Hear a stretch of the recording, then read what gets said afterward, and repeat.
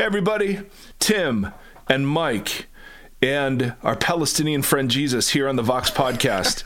Glad you're tuning in. And Tim, if you don't know, is an English prof. And if you've ever seen how he looks like an English prof. You have to. And true or false, you have a sport coat with elbow patches. True. Tweed? Tweed. The jacket is tweed with little leather patches on the elbows. My goodness.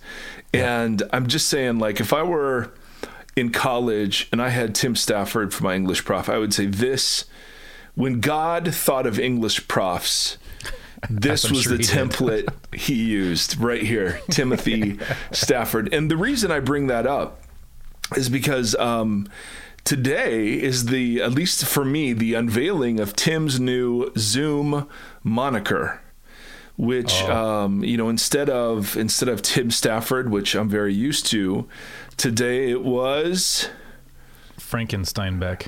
Frankensteinbeck. Yep. And I just thought, there it is, ladies and gentlemen. Or as Shakespeare would say, pros before bros. Exactly. Come on. There it is. All right. So anyway, we're delighted to be with you. Take that to the bank. Yep. And so we've got a couple questions that came in about why we refer to Jesus as our Palestinian friend. Tim, you want to cue those up for us? Yeah. First one. Hello, Mike and Tim. Hello, friend. I'm curious as to why you are calling Jesus your Palestinian friend in regard to Palestinian and not Jewish. I am sure you have a reason for it. If you could comment, I would appreciate it. Nice. Okay, and then there was a second one, right? Yes. Skipping over some pleasantries. Yeah, we like the pleasantries. We don't need to hear that. I mean, we do, but you all don't. Here we go. I enjoy hearing about our Palestinian friend Jesus, and I'm curious as to why you choose to use the label Palestinian. I have received pushback when I speak of Jesus or the people of the land while using this label for them. Curious and curiouser. Again, thank you. Excuse me.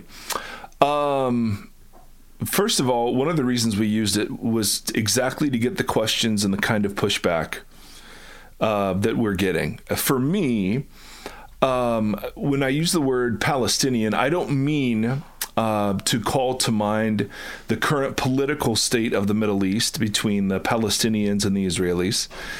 When I use the word Palestinian, I mean of the area of Palestine, which was one of the ways it was referred to in the first century. And not only that, but Jewish, at least in my imagination, can often just mean white again, and Palestinian means Middle Eastern.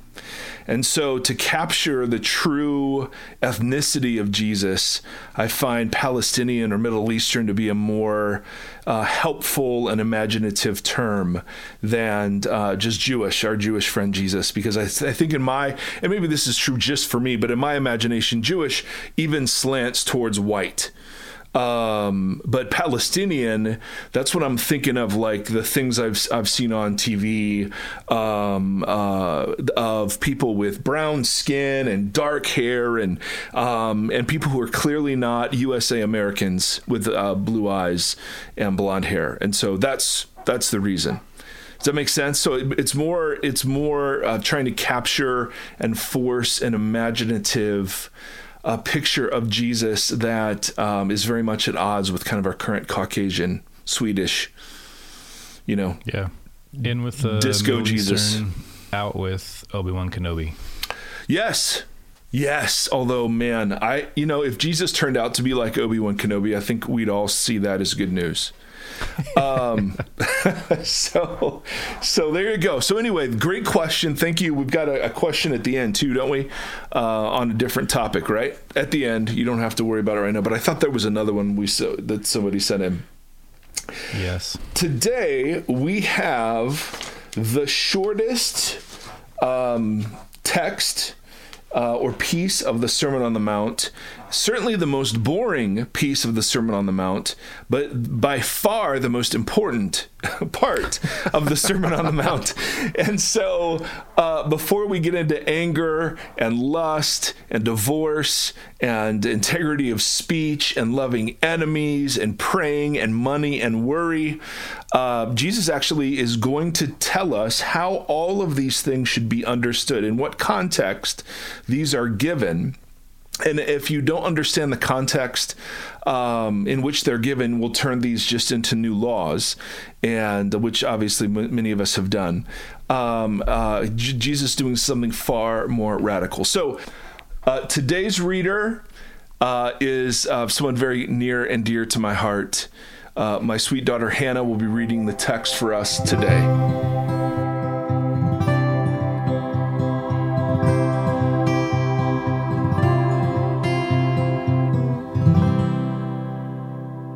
Matthew chapter 5, verse 17.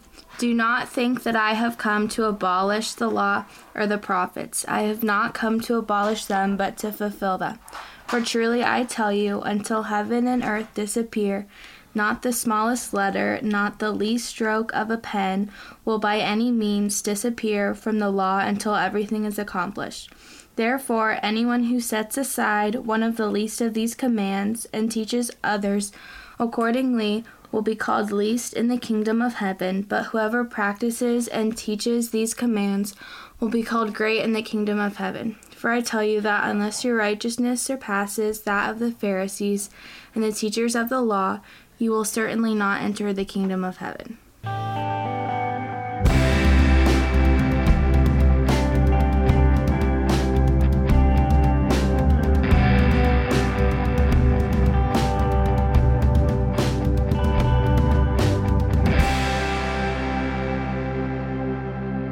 So yes, Matthew chapter 5. Now, this text, before we get to its political implications, like I said previously, is super important. So we're going to have to spend we're going to get a little teachy, Tim, today, because we got some stuff. So I'm going to just walk through this, I don't know, maybe 10 minutes, kind of word by word or phrase by phrase. And then hopefully that will begin to make some sense. So Jesus starts by saying, do not think that I've come to abolish the law or prophets, which means some are thinking what? That is going to come to abolish the law or prophets. Correct. And so Jesus, well done, Timothy. So Jesus is either addressing concerns he knows will come, or he's addressing concerns that have already started to bubble up.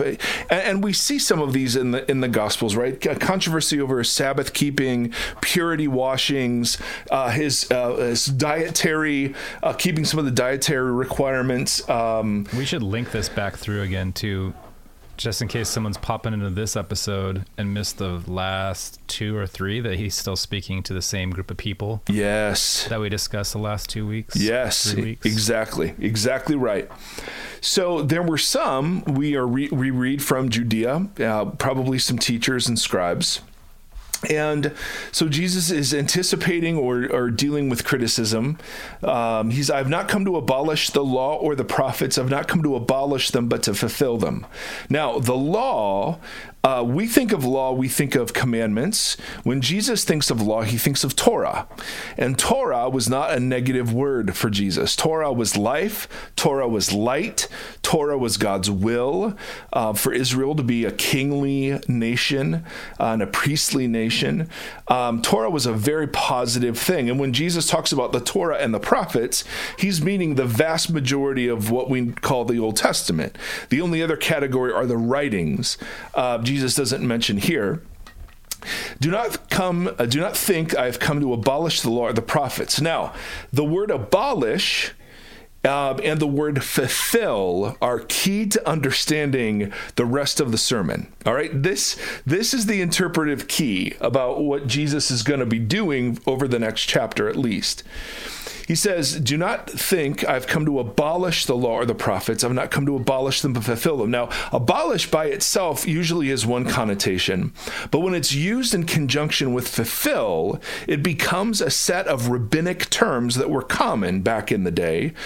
And in fact, when you jump to verse 19, it says, therefore, anyone who sets aside one of the least of these commands and teaches others accordingly will be called least in the kingdom of heaven, but whoever practices and teaches these commands will be called great in the kingdom of heaven.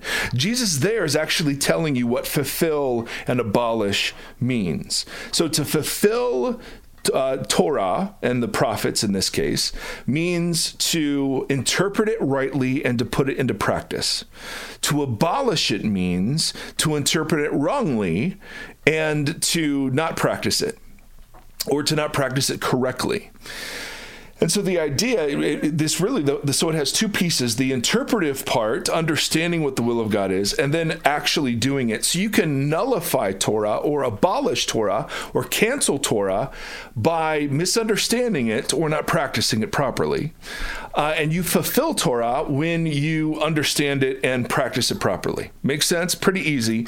That's what Jesus is getting at in 19 when he says, anyone who sets aside one of these commands or teaches others accordingly.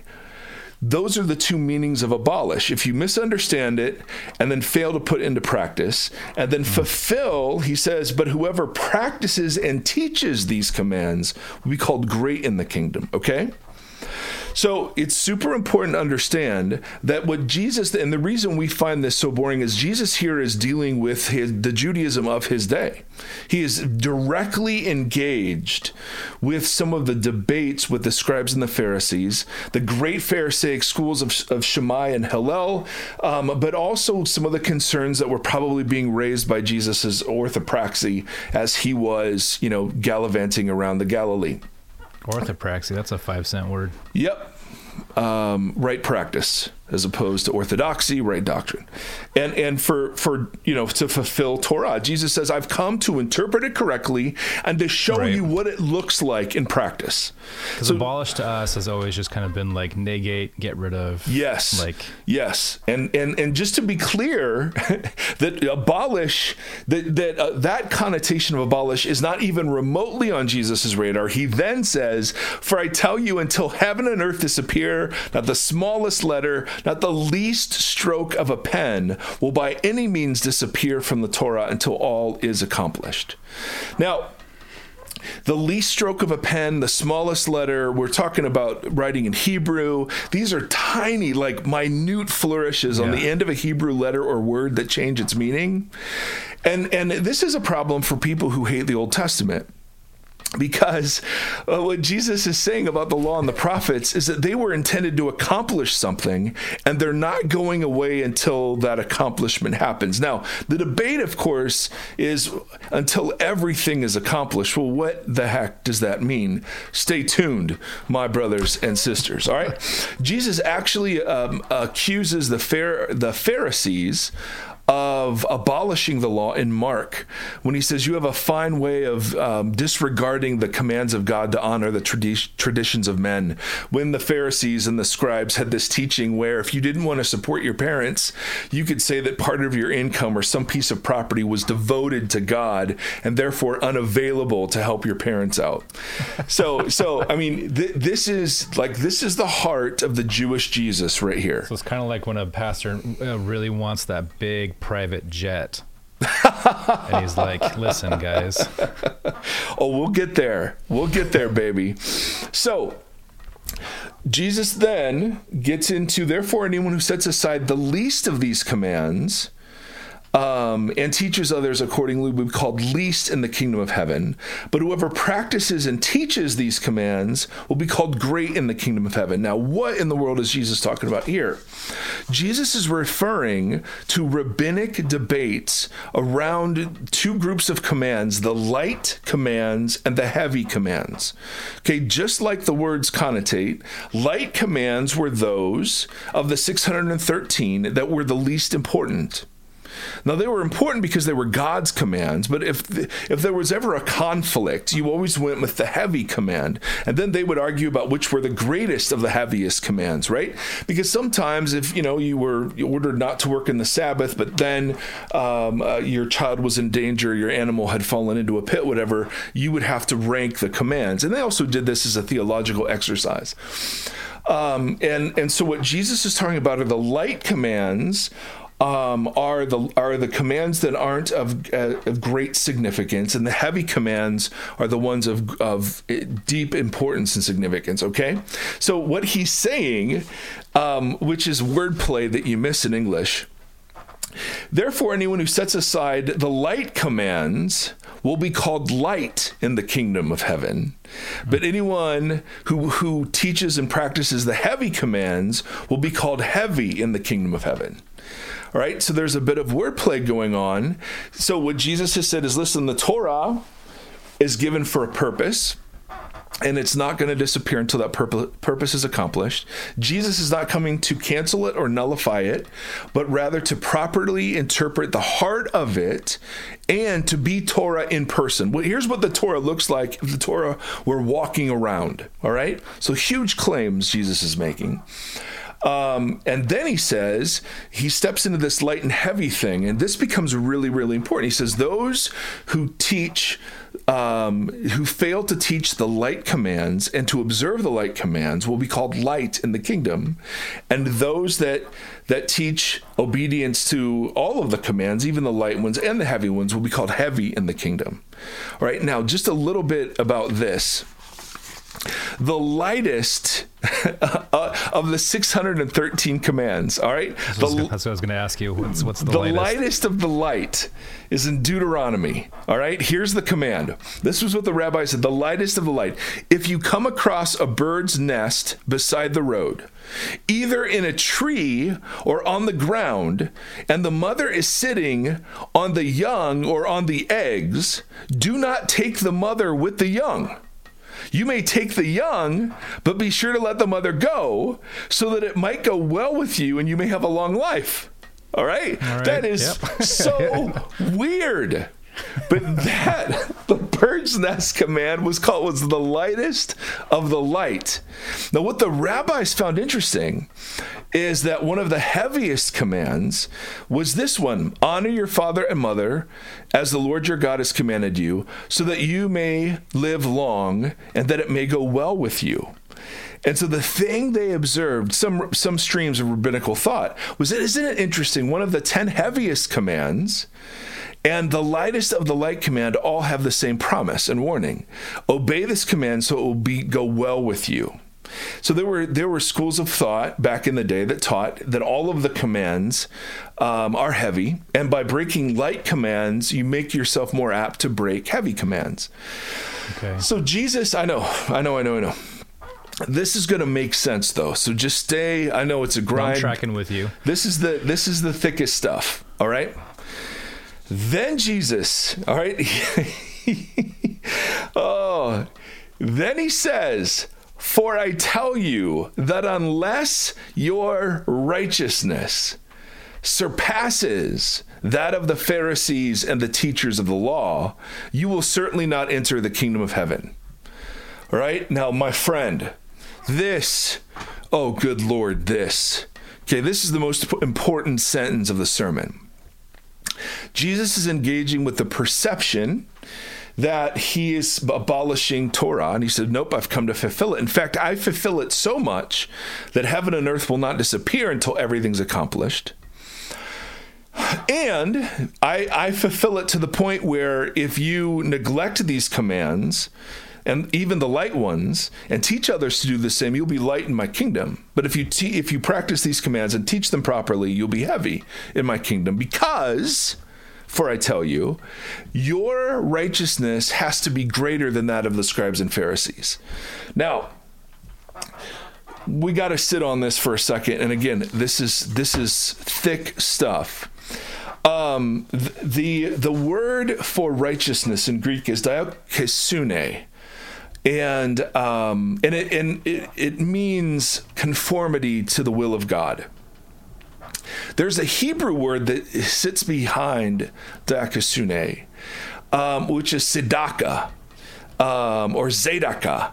I don't know how you pronounce it. I don't know where you put the accent. I'll just say tzedakah. It is an Old Testament word that it has two meanings, and it's translated righteousness, but it has to do first with salvation and deliverance. And the second meaning is almsgiving, piety. And for the Pharisees, and we'll get into this, for the Pharisees, their project was the project of righteousness. And central to their project were three practices: prayer, fasting, and almsgiving. And of the three, almsgiving, giving money to the poor, was the most important. In fact, some writings seem to say that around the time of Jesus, righteousness for the Pharisees just meant giving money to the poor. That's how synonymous it was. All right? So what Jesus is doing? He's made the positive case. He's come to fulfill it, and the Torah is not going to go away. But then he says the righteousness of his interpretation of the Torah will surpass the righteousness of the Pharisees and the scribes. In other words, the Pharisees and the scribes are not practicing the great, mighty righteousness of the Old Testament prophets and the great, mighty righteousness promised in Isaiah, right? They've missed it. What they call righteous isn't the great and mighty tzedakah of what the Old Testament spoke of. Yours, the kingdom of God, the righteousness that Jesus will call us to, will be greater than this. Now, I always used to think that meant, well, the Pharisees obeyed 613 commands and they built fences around all of these commands. So it was like a couple thousand or so different regulations and rules. And What Jesus is saying is, well, you have to do better than that. That's not what he's saying. Jesus is saying the whole Pharisaic project is wrong. Their whole approach, and he's going to give 6 examples, and he's going to give one critique, 6 examples, another critique, and 3 examples. All right? So what he's going to do, and I know this is complicated, what he's going to do is he's going to give 6 examples of a heavy command that he is going to equate with a light command. Okay. Okay? Oh, okay. Gotcha. Yes. Right? So his first thing's going to be, you've heard it said, do not murder. Heavy command. Yes. Right? The lighter command was, and again, these were legit commands. I mean, but relatively, do not murder was heavier than do not hate a fellow Israelite in your heart. Okay, that was the lighter command. And what's Jesus going to say? The light command and the heavy command are the same command. Right. Right? Yep. And he's going to agree with the Pharisaic teaching that the breaking the light commands leads to breaking the heavy commands. Right. If we got rid of anger, there wouldn't be murder. Right. Right? So Jesus is giving, depending on how you count them, 5 or 6, he's going to give 5 or 6 different examples of this way of interpreting Torah. Yeah. Where he's going to illustrate that the covenant righteousness of his movement is different than that of the scribes and Pharisees. So, to reiterate, tzedakah translates out tzedakah, deliverance or salvation. Yes. And they kind of distilled it all the way down to just this idea of almsgiving. Not all of them did, but some did, yes. Okay, so... But hold on. There's one piece yet. All right. There's one piece. Okay? It gets interesting. So, Jesus, the Sermon on the Mount is an indictment of the predominant form of piety and righteousness of his day. All right? Yes. It's not just random, like I'm pulling stuff out of my wherever because I'm just making random points because I'm a wisdom teacher. This is a systematic dismantling of the most pious, the most righteous, the most earnest and zealous people. In fact, Jesus would have been, the reason he critiques the Pharisees so much is that they were the closest to what he would have been had he fit squarely into one of the categories. So what Jesus is going to do, just think about it, it's so brilliant. His new covenant, Jeremiah 31.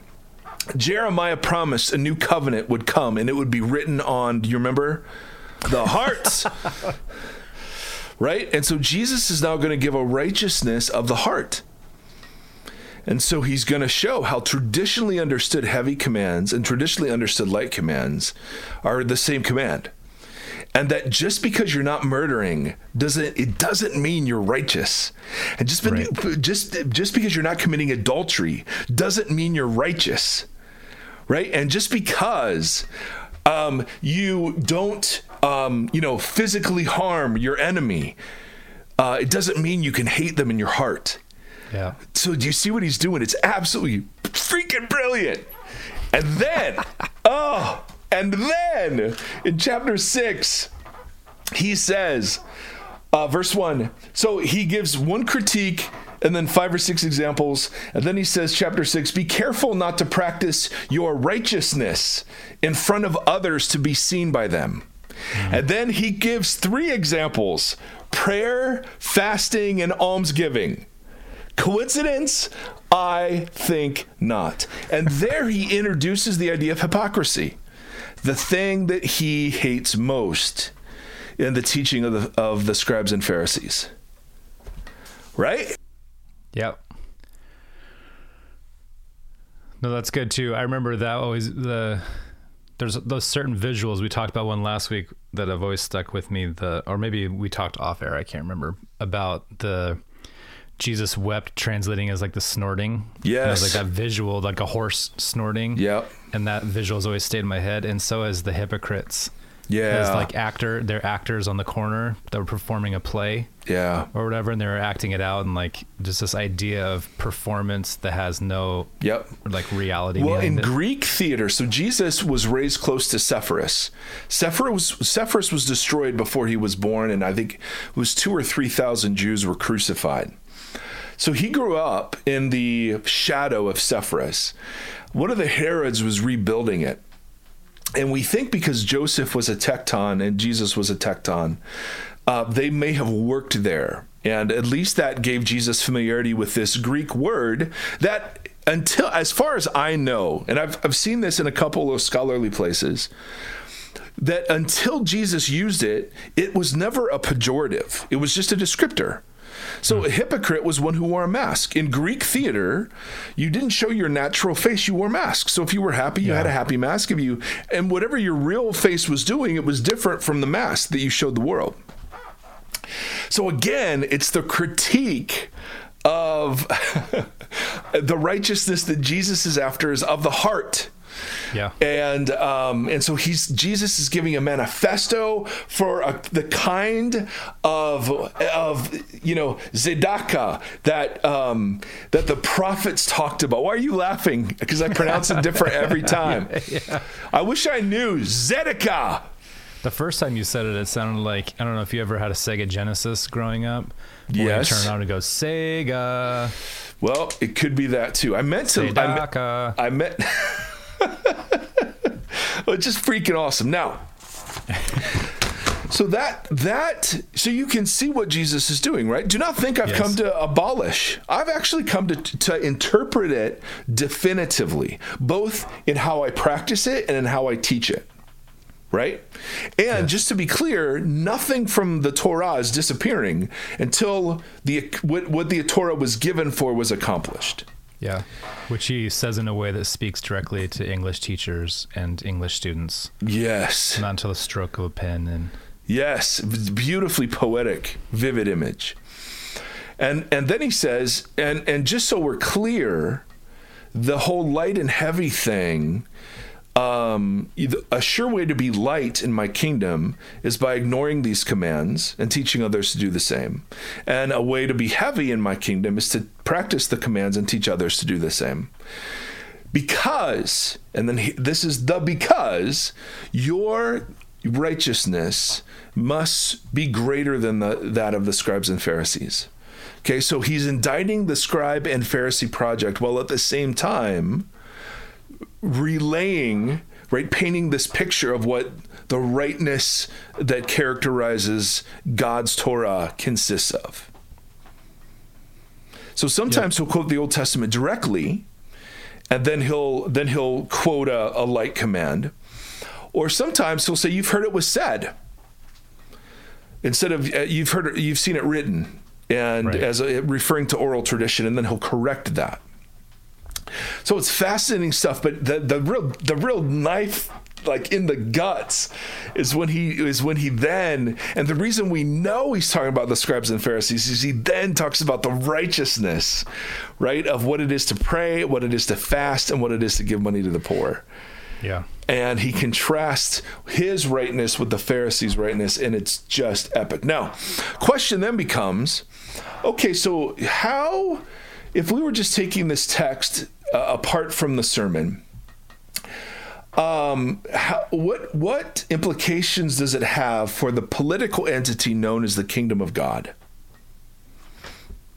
And I spent a lot of time thinking through this one, because to me, it speaks to the tendency to pull bits of the Bible into partisan debates without any respect for the whole. What Jesus is teaching is that you can't divorce act and attitude. You can't divorce means and ends. Think about it. If anger is such a big deal, and so I see murder, I see abortion as murder, and yet hate has filled my heart, so that I would be willing to bomb abortion clinics or harass doctors or bombard women with gruesome images who are coming in. Do you see what Jesus is just going to say to that? Yeah. Right? You don't get to just focus on one little bit of the thing, right? And so, like in Scandalous Witness, oh, this was such a great example. All right, on page Lee Majors. 83, Lee Camp is his name. Lee Camp. He quotes from something called the Slave Bible. All right, and I'm just consider, he says, the Slave Bible as one egregious and apparently malicious instance of select Bible quoting. It is formally entitled Parts of the Holy Bible Selected for the Use of the Negro Slaves in the British West India Islands. All right? And then Camp goes on to talk about what's excluded and what's included. All right, so this was a book for slaves. So it was written by slave owners for slaves. Correct. Edited by white owners. Right. To give to their slaves. So they keep the part of the fall narrative in Genesis 3 where it talks about the ground is cursed and we must work of it all the days of our life. Right. They skip the call of Abram and the promise of redemption. They include Joseph being sold into slavery. They exclude anything that Joseph did to help deliver God's people during this famine. And they skip, well, we'll get to that in a second. They include Potiphar's wife and that whole temptation of and Jesus running away, because it's a good example of how a slave should live, right? But it excludes any negative talk of Pharaoh, the infanticide that Pharaoh ordered, the disobedience of the midwives. All of that is skipped, right? The big portions of Deuteronomy that talk about canceling debts and freeing prisoners and liberating slaves. There's no indictment in the prophets about the wealthy. Even in the New Testament, they keep the Ephesians 6 part where slaves obey your masters, but they skip the part that says that there is no more hostility between masters and slaves and Jews and Gentiles, because that dividing wall of hostility has been torn down. They keep the fruit of the Spirit passage that talks about love and joy and peace, but they skip the bit in Galatians where it talks about there is no more slave or master, male, female, Jew, Gentile, like we're all one in Christ. They skip that bit, right? They include Romans 13.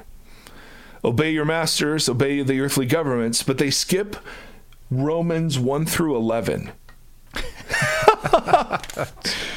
Right? Oh. And I'm reading that and I'm going, that's what Jesus is talking about. So you can say, and I'm sorry, but we're all guilty of this. You can say, yeah. As a conservative, oh man, absolutely. Look at sexual sin and abortion, and I'm going to ignore all of the texts on wealth. I'm going to ignore the texts on peacemaking and nonviolence. I'm going to ignore the texts on immigrants and love of stranger. You can be from the progressive side, just all in on the marginalized and the poor, and then conveniently ignore all of the sexual ethics that Jesus teaches, right? I mean, it's just what we do. And so the community of God as a politic is to be the one place where all of it's held together, where we're not just picking and choosing partisan Bible points. So Jeff Sessions is saying, we're going to keep children in cages because of Romans 13. Right. You're just like, no. You are light in the kingdom, right? That is abolishing the word of God is what that is. I mean, think about if the anti-abortion camp surrendered anger. They still worked to reduce the number of abortions, but they didn't do so from anger. Would that change anything? I think so. Seems that way. We had women in our church growing up, and it was a very conservative church, but they set up a clinic in town that just like came alongside young women who were pregnant and then tried to just like mentor and walk with them through the pregnancy time and then set up adoptions for them. So the whole thing was not based out of like the crazy signs and all that stuff. It was just about loving the women and trying to give them a different way. See, when you have the poor in spirit and the mourners and the peacemakers and the merciful all together, they're not going to try to run the world. First thing they're going to do is Shane Claiborne. Yes. Just got a little neighborhood and yes, and they're just going to build the kingdom in whatever plot of life and land they occupy. Yeah. And so when I'm thinking about the political implications of Jesus's teaching here, I mean, do we not hijack the Bible for every political end possible? Yeah. And so the kingdom, if we're going to witness to the reality of the risen Jesus, and if we're going to bear witness, we have to bear witness to the whole thing, even the parts we don't like, even the parts we're uncomfortable about. Now, that doesn't mean that we just uncritically have a flat reading of the Bible and say, well, it just says that God said kill everybody, so that it must mean that. No, we're not saying that. We're not trying to ignore the different parts, nor are we just offering a flat reading of the whole thing. But like we've talked about many times, right? I mean, think about what it means to interpret the Constitution. How much schooling do you freaking need to sit on the Supreme Court and interpret the Constitution, right? They don't just hand it to somebody and they say, here's what it means to me. And that document's what, only how old? 400 years old? Yeah. And here we've got a library, a literary library of stuff that's 4, 5, 6,000 years old, and the most recent stuff is 2,000 years old. Yeah. And we just all kind of go, yeah, I can just pick it up and I get it. Well, it's organic too, and it's dealing with, I mean, just looking at this section alone, dealing with the inner parts of who a person is and how they navigate and how they think and live. That's right. I mean, the Constitution's like fairly black and white on top of, you know, it's not necessarily dealing with the depth and the, you know, I don't know. I'm rambling now, but no, totally. I'm adding on the way you're saying. Like, I totally agree that this is so much more complex and complicated, but at the same time, like, but I just want to draw the analogy between understanding the Constitution, which is far more recent, and yet still requires massive amounts of understanding, and still read through lenses of course, what your affiliation is, or of course, and every text is. That's part of what it means to be a text, and God intended that. So I have no problem with that. God, I'm with Pete Enns in terms of God gave us something very ambiguous in some really helpful ways to drive us to wisdom and to dependence. Absolutely, totally agree with that. On the other hand, though, when we're just hijacking verses to use in partisan debates, what we're violating. I mean, we're violating everything. I mean, just think about what we deal with here. If you deal with anger, contempt, and lust, or at least begin to take those things seriously, it seems like a whole heck of a lot would be different. Yeah. You know, now we may still hold all the political positions we hold. Mm-hmm. Right? Maybe we're so won over by just their compelling intellectual merit. But the kind of people we would be in the holding of these would be so radically different. Yeah. And so the church is the place where the ends don't justify the means. If it's witnessing to the kingdom, right? The kingdom witnessing church is the place where it matters just as much about why something happens than just what happens. You know, where you don't just get to say, that's a heavy command and this is a light one. Right? Yeah, anger is a big deal, but man, frick, abortion, dude, that's the big one. I mean, you just show me. And I know that's going to poke at people, but I'm just saying, is it possible to oppose abortion and not hate the people who do them and choose them? Well, Jesus says absolutely it is. And in fact, if you're to display the kind of rightness that manifests God, because what's God do? Jesus is going to tell us. What God does is he gives gifts regardless of your behavior, right?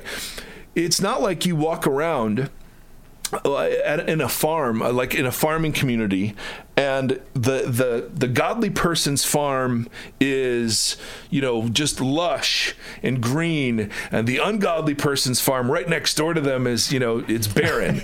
No, Jesus is like, look at the weather, man. It rains on the just and the unjust alike. Yeah. Right? So we're not, we're the people that forsake. And that doesn't mean we're perfect. God, Lord knows we're not perfect. But it means that's the bullseye. That's what we're working towards. And so much of our politics, at least the way we engage the text in our politics, violates exactly what Jesus is addressing here. Yeah. There is no light and heavy, right? And yes, there are times commands conflict. Pharaoh says, kill your babies. The midwives lie. Yep, exactly. And that could be the response from the abortion activists who have hate in their heart. Well, there is examples of civil disobedience. And I think we'd have a great conversation about that. But it just strikes me that that's never a part of the conversation. Yeah. You know what I mean? That if what Jesus is saying, you know, is saying, man, lust and murder don't have the same consequences, but it's the same origin. Yeah. Or, I mean, anger murder, excuse me. Maybe lust and murder do too, I don't know. I mean, David, facts. Yep, all wrapped up together for sweet David. So how does this strike you? I think this all makes perfect sense. And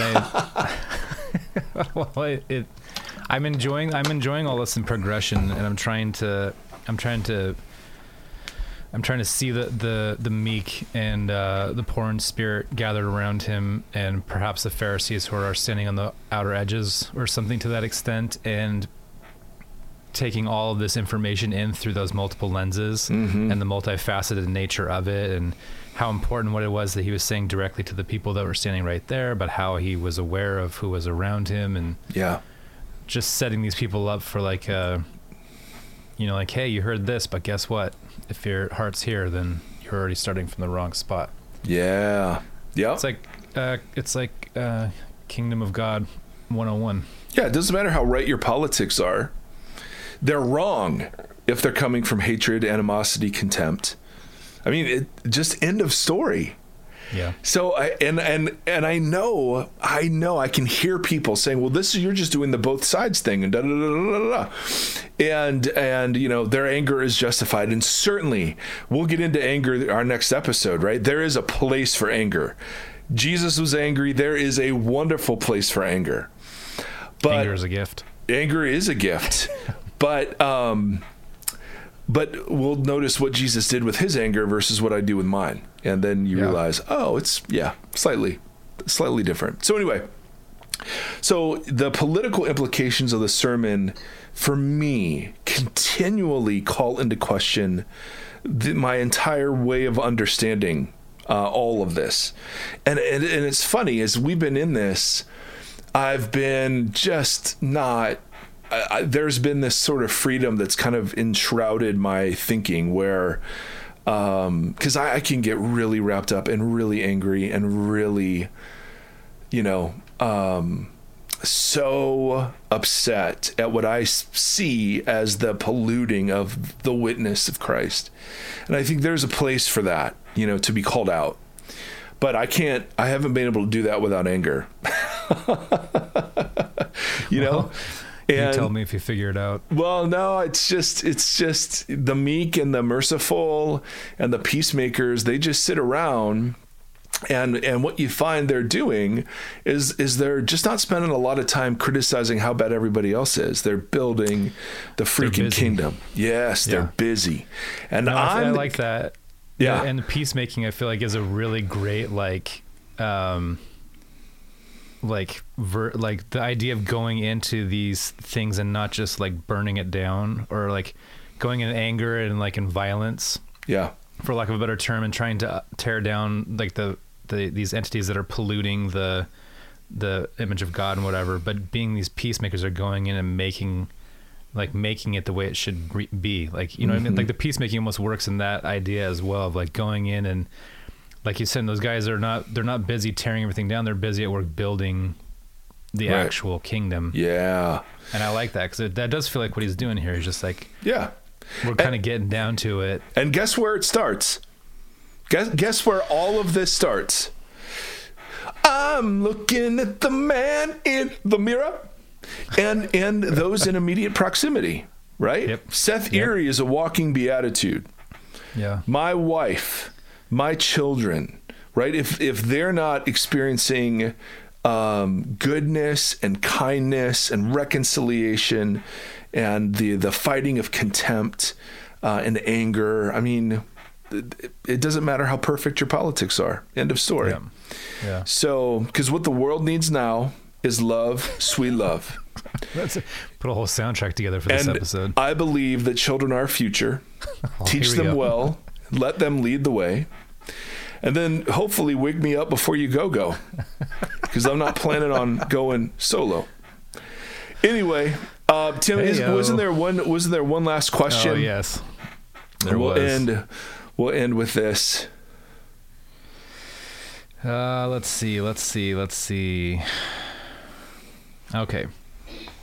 Hi, Mike and Tim. Hello. Hi. I love the Vox podcast and am a longtime listener. I have a question about the current Sermon on the Mount series. I'm curious why you think Jesus' teachings about being the salt and light of the world are meant only for his disciples or followers. Ooh. At the end of the Sermon on the Mount, it says, now when Jesus had finished, spoiler alert, Now when Jesus had finished saying these things, the crowds were astounded at his teaching. It seems to me that he is speaking these teachings to the entire crowd, which gives it a somewhat different meaning. For example, regarding the light of the world, he may be saying that we all have the light of God within us. I'm sure I'm missing something here and I would welcome your thoughts. Thanks. Oh, what a great question. I'm assuming he would love your thoughts, but he says he would welcome them. So Jesus, several times in the sermon, talks about, he makes it centered on him. So for instance, in chapter 5, when Jesus saw the crowds, he went up on a mountainside, sat down. His disciples came to him, and he began to teach them. Now, the disciples aren't a formal group yet in Matthew's story. So there's a distinction between the crowds who are hearing and the disciples who are following, but it doesn't mean just the 12. This could have been a large group. Yeah. But these were the students. So the crowds, there are many that were interested and fascinated by Jesus' teaching, but that didn't mean that everyone followed him. And so he'll say things, like he'll get to, not everyone that calls me Lord will enter the kingdom of heaven, but only the one who does the will of my Father. He'll end with, therefore, everyone who hears these words of mine, referring to the whole sermon, and puts them into practice. So he's talking about those that would follow him. So I think that, yes, of course, we are all made in the image of God, and there is a spark of God in us. And but I think Jesus, if you read it really closely, Jesus, he even does this with, if blessed are you when people insult you, persecute you, and falsely say all kinds of evil against you because of me. So what he's doing is he's building this whole movement around him and his teaching. And the only ones to whom it applies specifically are the disciples. Now, the crowds are hearing it, and the crowds love it. But even in the Beatitudes, he's saying, listen, ultimately, this is about those who follow me. Yeah. Do you know what I mean? Yeah. And so I think at the beginning, when Matthew delineates between the crowds and the disciples, because he says specifically, and he talked to them, he began to teach them. Now, of course, the crowds were overhearing this, and I'm sure that many of the crowds became disciples. That's what I was going to ask. Is there like some function or fashion of an invitation within that to not an overt, but you know what I mean? Like, yeah, speaking out to this whole group that there may be people who are like, whoa, I'm tracking with this. Yeah. I'm interested in this. Yeah. Anyone who hears these words of mine and puts them into practice, like a wise man who built his house on the rock. Yeah. And whoever hears these words of mine and does not put them into practice. So think about who he's talking to. Yeah. Right. So that's the dividing line. If you hear them and you put them into practice, you've fulfilled Torah. If you hear them and do not put them into practice, you've abolished Torah. So I have no doubt. And then it says, chapter 8, Jesus came down from the mountainside. Large crowds followed him. Right? So there's just, in Matthew's terminology, there's just the beginning of a split between the disciples, his official students, and now Matthew doesn't mean the 12 here, because we don't meet the 12 until like Matthew 10. Right? So this is just a group of those who've already committed to being his apprentices, and we meet them in chapter 4. Come follow me, I will send you out to fish for people, right? We meet two sets of brothers. But lots of people were coming to be healed and to have demons cast out. And they didn't necessarily mean that they were going to be students. And that's why Jesus will say, many will call me Lord. Yeah. Right? But only the one who does the will of my Father. That's why he keeps saying this, is that you're now responsible for what you're hearing. You know what I mean? And that doesn't mitigate at all the fact that these are the broken, the downtrodden, the hurting. Like, this was not the message the Pharisees gave. Yeah, this was good news, man. This was good news. But much of what Jesus is then teaching is about following him. And so there's a lot of the Pharisaic idea. I'm asking a question.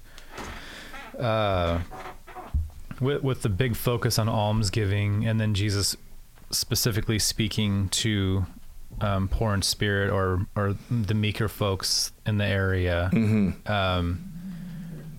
Was there like a big discrepancy within the Pharisees as to them even being like welcome in this conversation? Does that make sense? I'm not sure how to ask this exactly, but because there's such a distinction being made here, and the fact that he does kind of pick at the almsgiving, and the fact that was like their main facet of function was like, we give to these people. I lost my question there. Sorry. No, but you're absolutely right. At different points, and it's different in every gospel, there comes a point in every gospel where the Pharisees decide to kill Jesus. Okay, and they partner with the Herodians. And then sometimes it'll be the Sadducees mentioned, but there's a point where the Pharisees, in Mark, it's chapter 3, Jesus heals a man with a withered hand. The Pharisees went out to plot with the Herodians how they might kill Jesus. You know, in John, it's the high priests and the Sanhedrin who hear about Lazarus being raised from the dead. They begin to plot about how they might kill Jesus. So yes, the animosity, this was indicting to the point of alienation for many. Now, and that's why the Pharisee Nicodemus comes to Jesus at night. This was not, Jesus or Nicodemus was a member of the Sanhedrin, which was the ruling Jewish council. It was a big freaking deal. And we find out in Acts, and we get hints of it in the Gospels, that there were many Pharisees that come to Christ, as disciples, particularly after the resurrection. But yes, and Matthew has a theme here, and the theme is oversimplified, but it's grace to the humble and truth to the proud. And so what Jesus, if you really want, study the Beatitudes with the woes that Jesus gives the Pharisees and teachers of the law in Matthew 23. He has 7 woes. And they're just fascinating because, and again, I don't think they map perfectly, but they're close, where Jesus is indicting the Pharisees for the opposite of what he commends in the Beatitudes. Yeah, I mean, it all makes perfect sense. It's nice to take these like bird's eye views of entire Gospels to be able to be like, okay, I see this here, I see this here. When we were talking about judgment in hell a while back, and the judgment on teachers or people that are taking that kind of bigger role in the kingdom or whatever, being a heavier judgment. And you see the way that he speaks to the Pharisees and this idea of truth versus grace or just right. And it's not, he with the desperate, he displays compassion and mercy. With the self-righteous, he is stern. Now, he's stern in the manner of Old Testament prophets. So this isn't, he's not being mean. He's being prophetic, which is something different. But what I tell my kids next time I'm mad at them. I'm being prophetic. Dad's not being mean, I'm just being prophetic. Well, and something that we're going to see as we go through, spoiler alert, is that the Pharisee approach to righteousness is very similar to the evangelical approach to righteousness. And therefore, our tribe is massively indicted as we go through this. Regardless of whatever your politics are. If you commit to following a person who wants you to get rid of contempt, that's a lifelong project we got there. And it's just bad for your health anyways. It's horrible what it does to us. But just imagine if all the Jesus followers said, you know what? We're going to work on getting rid of anger and contempt in our own households and marriages. That's what we're going to do. I don't know. I think that changes the world. Yeah. I think Jesus is onto something. Yeah, and again, this is a righteousness of the heart. This isn't trying harder. This isn't doing more. This is a new covenant that that was given so that grace would lead us to repentance. This is not working our way through the hurdles, right? That's so important. That's why you have to understand what Jesus is doing as he's giving these instructions. He's illustrating righteousness. He's not giving laws. Yeah. So that's a big thing. Now, the law, the illustrations turn out to be massively indicting, right? Yeah. Yeah. But that's hence the need for repentance. So anyway, bam. All right, Timothy John, that was a full hour. That was the full I don't know if it goes fast for anybody else, but it sure goes fast for us. Well, some people probably listen to it at a 1.5 times or 2 times, so maybe going fast for them. Yeah. I wonder, though, if we should just talk fast and just see what happens to those people. I'll just trip. Nice. All right. Friends, would you be so kind, if the podcast is helpful, to share it, to like it, to rate it, to review it, to support it on Patreon, to drop us a note if you have questions or encouragement or things that you'd love to see or hear or talk about. We're just so very grateful. We really are. And I know we say this every single episode, but we're always amazed every time we set to record that we get to do this. Yeah, we were just talking about before this. We were. Timothy John was. Frankensteinbeck was making that case. And so it's just pretty cool. And so we hope it's helpful. We want it to be helpful. So your feedback really helps us. We love you guys in a very generic sense of the word. But some of you, right. Love. I feel lovingly towards our audience. How about that? Anyway, until next time, friends, thank you.